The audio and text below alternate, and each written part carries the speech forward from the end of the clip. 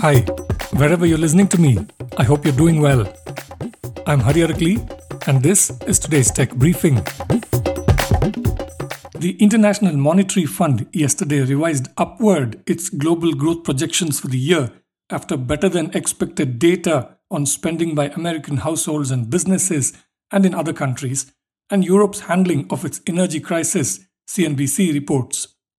The fund warned, however, that higher interest rates and Russia's invasion of Ukraine were still reasons for worry.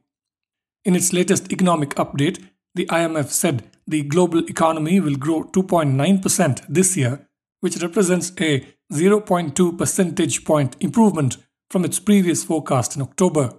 However, it said that number could still mean a fall from an expansion of 3.4% in 2022. It also revised its projection for 2024 down to 3.1%. Growth will remain weak by historical standards as the fight against inflation and Russia's war in Ukraine weigh on activity, Pierre-Olivier Gorinchas, director of the research department at the IMF, said in a blog post. Apple is working on a foldable iPad for 2024, CNBC reported yesterday, citing well-known Apple watcher Ming-Chi Kuo. The analyst had previously predicted a foldable iPhone for 2024. I'm positive about the foldable iPad in 2024 and expect this new model will boost shipments and improve the product mix, Kuo wrote on Twitter.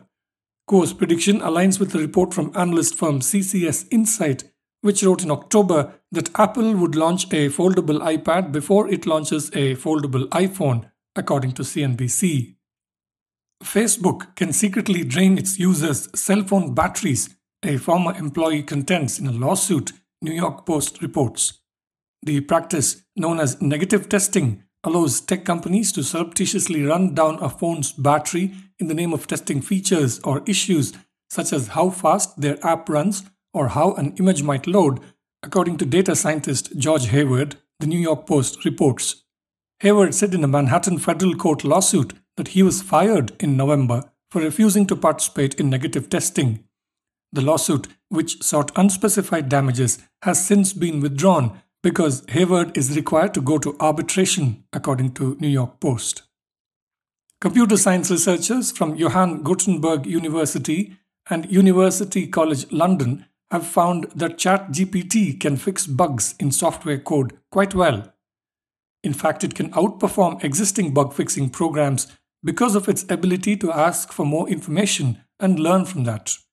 We find that ChatGPT's bug-fixing performance is competitive to the common deep learning approaches Coconut and Codex, and notably better than the results reported for the standard program repair approaches, the researchers Dominic Sobania, Martin Bryce, Carol Hanna, and Justina Petker wrote in a paper last week that can be found on archive.org, written as arxiv.org, with the capital X being the Greek symbol for Chi. Archive.org is an open access repository of e-prints of scholarly work in several areas of math, science, and finance. In contrast to previous approaches, ChatGPT offers a dialogue system through which further information, such as the expected output for a certain input or an observed error message, can be entered.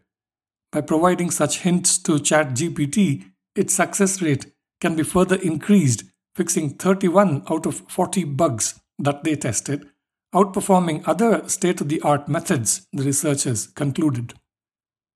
Mercedes-Benz says it is the world's first automotive company to introduce SAE Level 3 conditionally automated driving. SAE previously stood for the Society of Automotive Engineers, an organization developing automotive standards in the US. It's now called SAE International.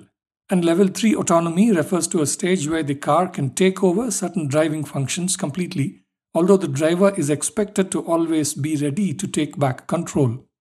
Mercedes is introducing its Drive Pilot system in 2 models in the US state of Nevada and expects to expand to California, the German automaker said in a press release.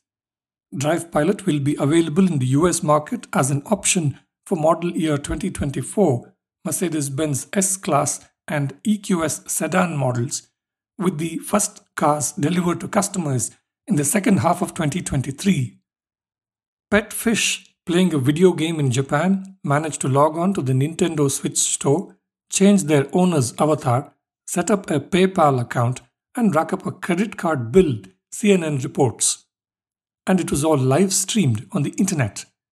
The fish in question belonged to a YouTuber known as Mutekimaru, whose channel is popular with the gaming community for its videos featuring groups of tetra fish that play video games, according to CNN.